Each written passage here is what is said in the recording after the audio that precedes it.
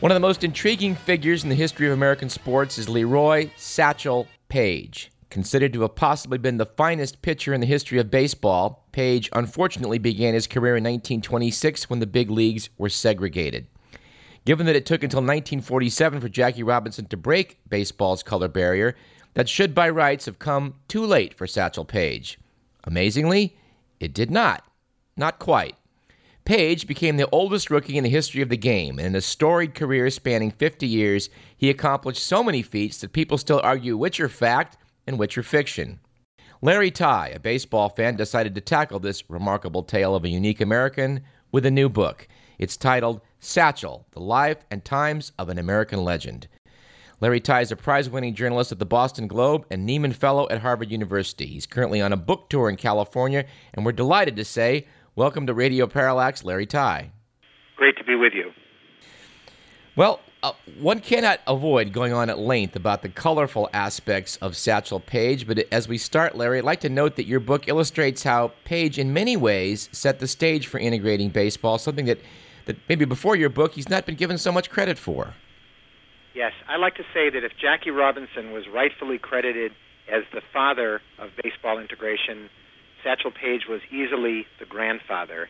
He was the one who brought the spotlight to the Negro Leagues, brought the spotlight to the Kansas City Monarchs, the all-black team he played for, and he brought the spotlight to the Monarchs' second baseman, Jackie Robinson. The only reason Branch Rickey knew about Jackie Robinson when he signed him to the Brooklyn Dodgers was because he knew about Satchel Paige. Well, the Negro Leagues have kind of faded into history now, but can you briefly describe what they were like in those days before World War II, and particularly how Jim Crow laws drove their very existence? Sure. After the Civil War, we went through a brief period of reconstruction trying to build a new racial order in the country, and during that period, it was the earliest integration of professional baseball. Blacks and whites were playing on the same field and on the same team in professional baseball half a century before Jackie Robinson broke a new color barrier. So I like to say that Robinson reintegrated baseball because we had had that wonderful golden era. Unfortunately, by the early 1900s, much of America was separated into black and white worlds in everything from the water fountains and bathrooms that people could use to public transportation to, most dramatically, the baseball field. It was the all-American pastime, and it reflected America back then. There was an all-white major leagues, and there was a parallel universe that grew up called the Negro Leagues, where only blacks played, and that was the only chance blacks had to show just how good they were in baseball. And it was a scene where, on an average Sunday afternoon in major American cities, the black women would put on their finest shoes, their hats, their mink stoles, and would go to the ballpark. Black men would put on their straw hats and their patent leather shoes. Ministers would let church out early on those Sundays, partly because their congregants wanted to make it to the big featured pitching duel in time, and partly because the ministers did too. And in city after city where he played, the Sunday featured pitching duel always included the biggest showman of them all and the biggest crowd pleaser, Leroy Satchel Paige.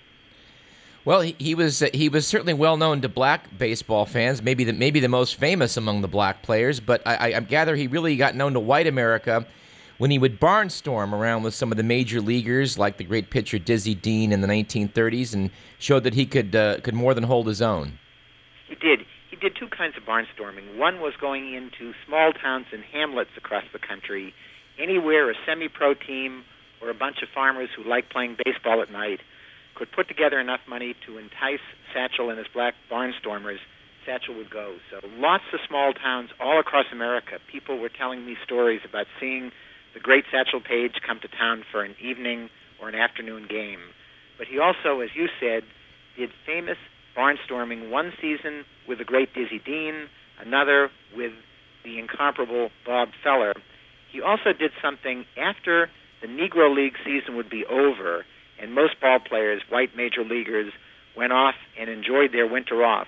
Satchel would come out here to California, and in cities like San Francisco, he would play baseball in what was the earliest test of integrated baseball in the 1900s.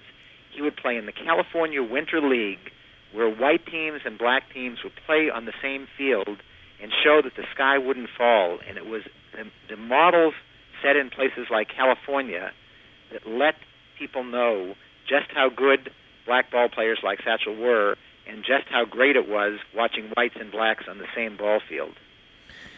Well, Larry, I think I caught a little bit of the aftermath of the California Winter League a play of Page. When I was a boy, I remember really well my teachers mentioning his name, which I'd never heard. This is maybe the early 60s.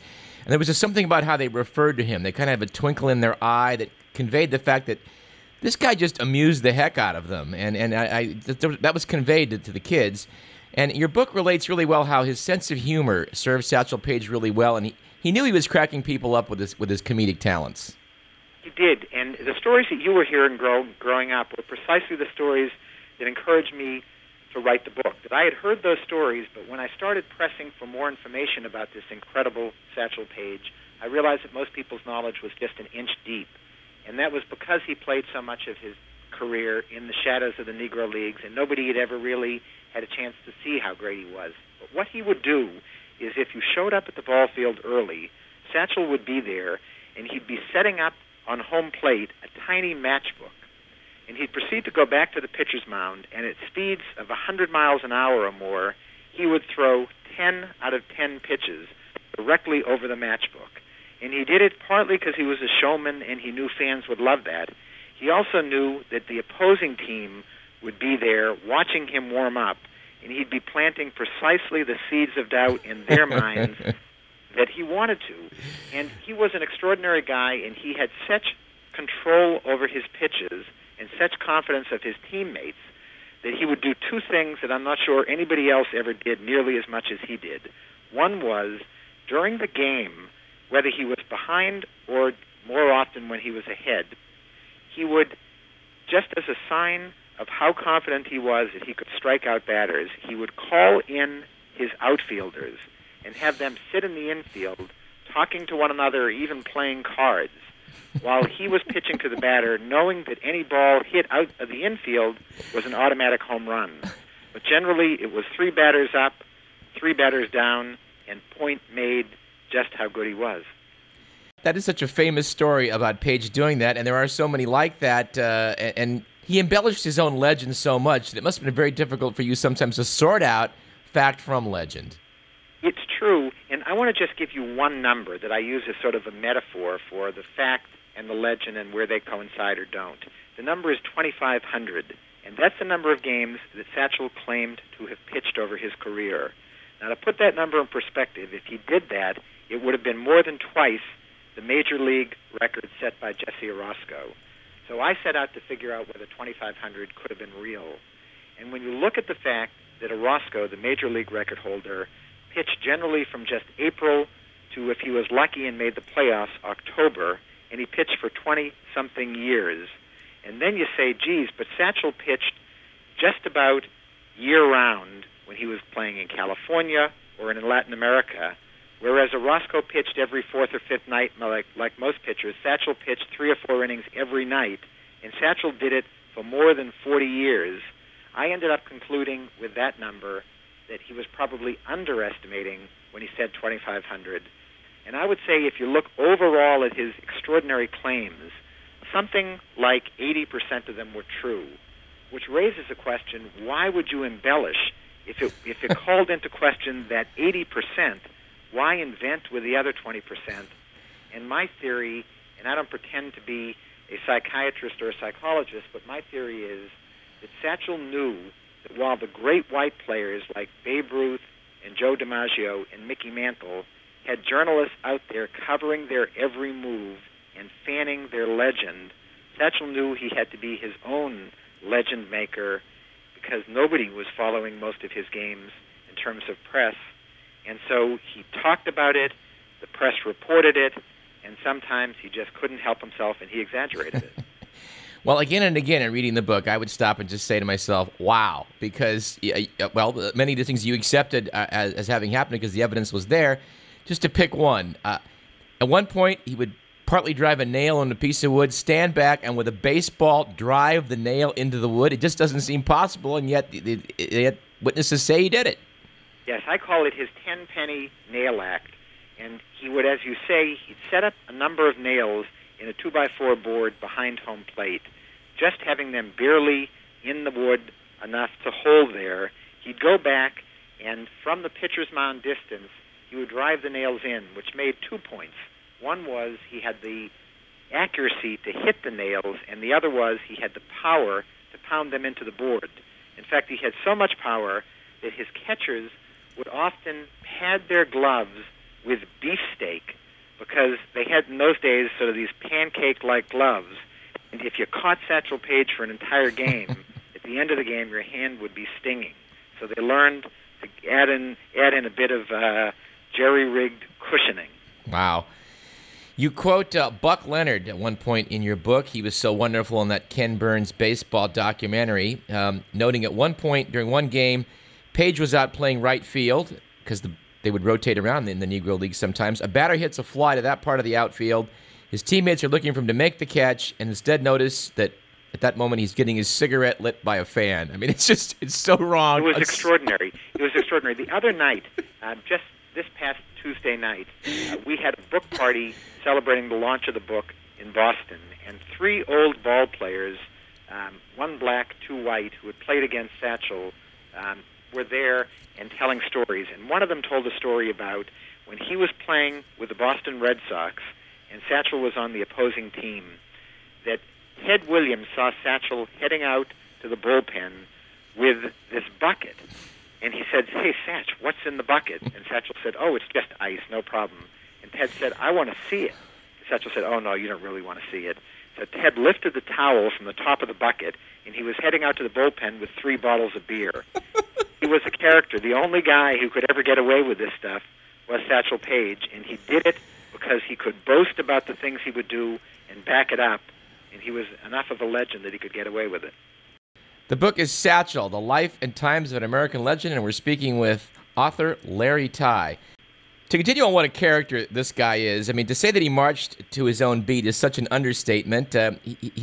Your book relays how he's always walking away from contracts, commitments, marriages, breaking every rule, and almost always getting away with it. One thing struck me, though, in that respect, he was in sort of decades ahead of the free agency that got to baseball in the 70s. He enjoyed a lot of freedom that other people just didn't. Yes, I would call it a half a century ahead of free agency. Free agency came to the major leagues in 1975. 50 years before that, Satchel was out there breaking contracts. He'd sign them, he'd get a lot of money, and then when it suited his purpose, he would leave town. The extraordinary thing wasn't so much that he broke the contracts, it was that he was good enough that any chance those same owners got to sign him back, they would. And they did it not just because they loved Satchel, because he was charismatic and intriguing. They did it because he made money, and he put fans in the stands in a way that not only made a profound point to the owners that players had independent power, and that's what free agency was all about, but it made a point later on to white owners like Branch Rickey that star black players could bring in fans and money for them, and that, as much as any notion that segregation was wrong, was why the owners integrated. Well, at one point you retraced much of Paige's trail down into Puerto Rico, Mexico, Cuba, Dominican Republic. He spent a lot of time in Latin America where black and white players could play together, and it really struck me as curious that America was lagging so far behind, say, the Dominican Republic in integration at that time. It was. It was amazing the way white major leaguers and black Negro leaguers would head in the winter to Latin America to pick up some extra money, to get some sun and enjoy the wonderful water and vacation opportunities there. And they proved the same way they did in the California League that blacks and whites could play on the same baseball field, only unlike in California, where they were playing on different teams, in Latin America, be it the Dominican Republic or Puerto Rico or Cuba or even Venezuela, they were often playing on the same team.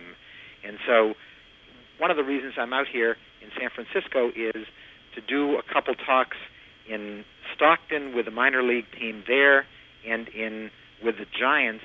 And when I'm talking with the Giants, joining me will be Orlando Cepeda, whose father, Pedro the Bull Cepeda, played with Satchel in Puerto Rico and in the Dominican Republic, and they showed black, white, brown, greatest baseball players from around the world, showed how wonderful they were when they played together. A surprise for me in reading your book was the fact that when it came to the matter of integration, America's sports columnists really got on board that bus. You note that they really tend to be unlikely agitators because they're usually apolitical, but in this case they really spoke up. They spoke up for a simple reason, because sports writers are better than anybody at recognizing sports talent. And they saw Satchel's extraordinary talent. They saw him in California. They saw him when he was barnstorming. And most of all, they saw him when he was out with great white players like Feller and Dizzy Dean. And they thought, geez, what would it be like if all of America got to see Satchel? So it was Collier's, it was the Saturday Evening Post, it was Time, it was the New York Times. These newspaper reporters started writing about this. White fans started going and watching the Negro Leagues. And it was always, when they talked about this, the articles and the fans, the one they talked about, he wasn't the only great player, but he was the one everybody talked about. It was Satchel. And yet, when it came time to integrate baseball, it was not Satchel who was the one to break that barrier. It was Jackie Robinson. And it does seem that, his ability in the dues he'd paid should have made him the first, but his incorrigible nature and roguishness, I think, kind of got in the way. Yes, you add to the fact that he was, as you say, incorrigible and roguish, the fact that Branch Rickey, who was doing the signing, was somebody who was a teetotaling, very straight arrow guy, and Satchel wasn't his kind of guy. Satchel, at the time that Rickey first signed Robinson, was 39 years old, which seemed old, and Satchel wasn't having the best year of his career.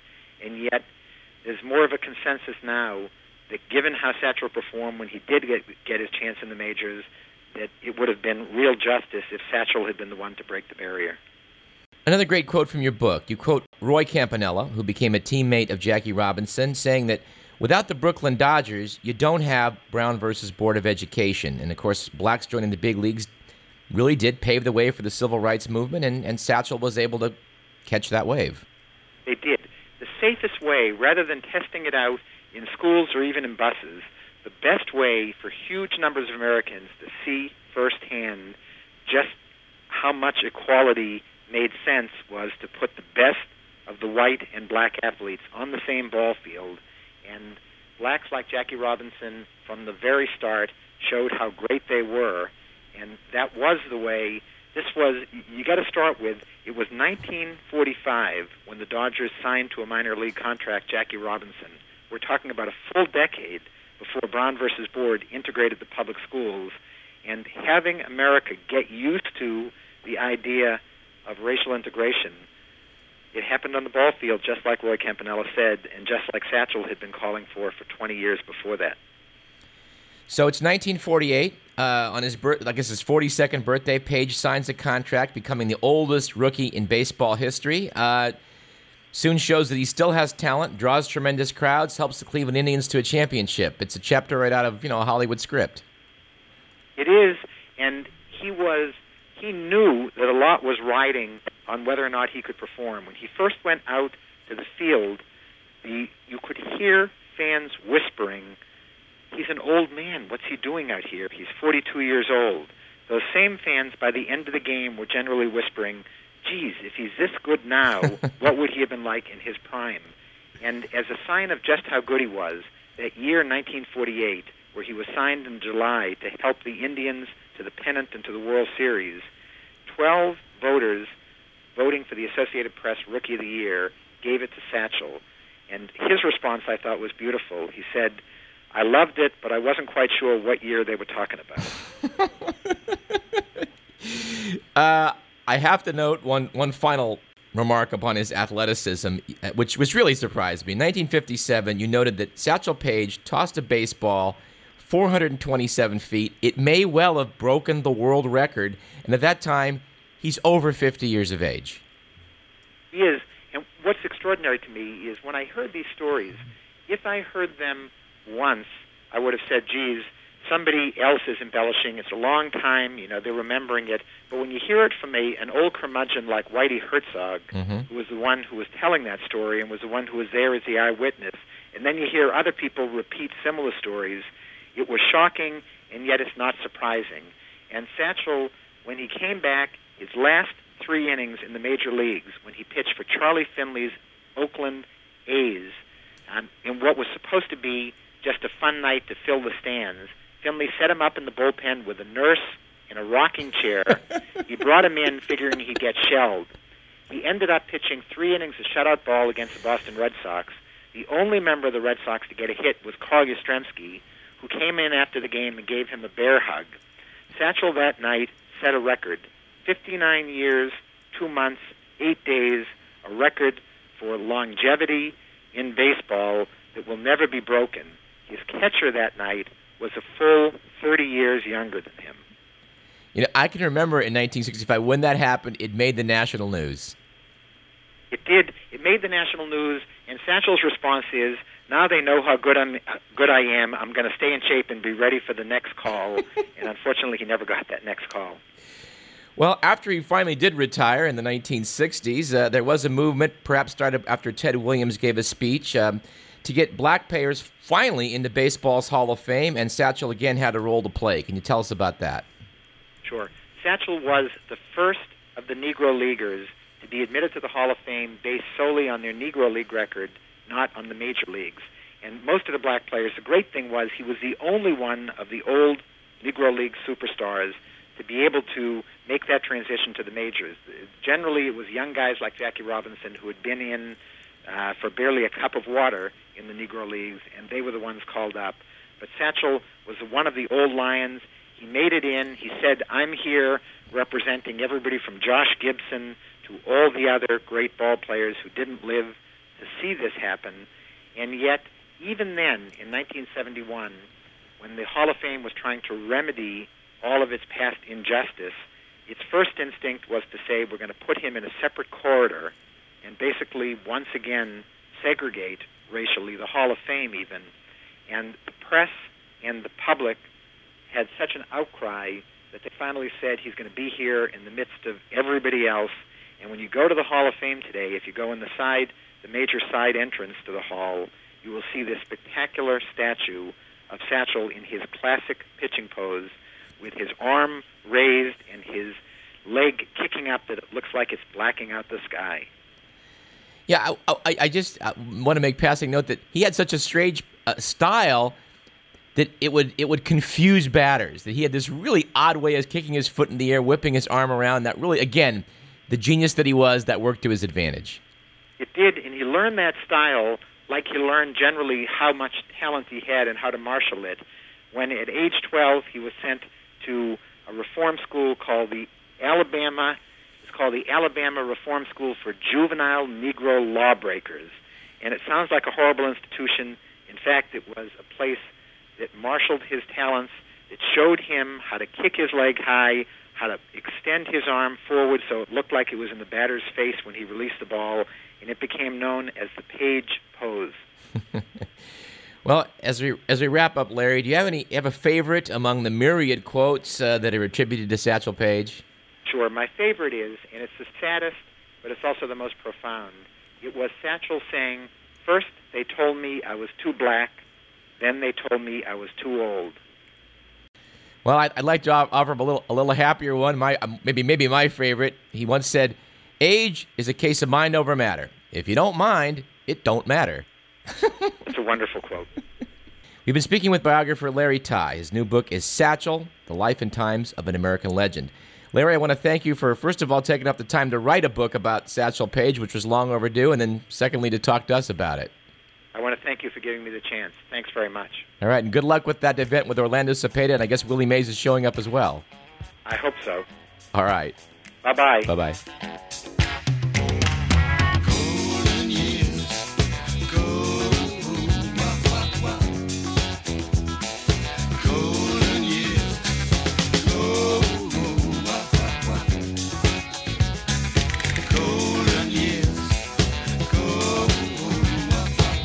Don't let me hear you say life's taking you nowhere.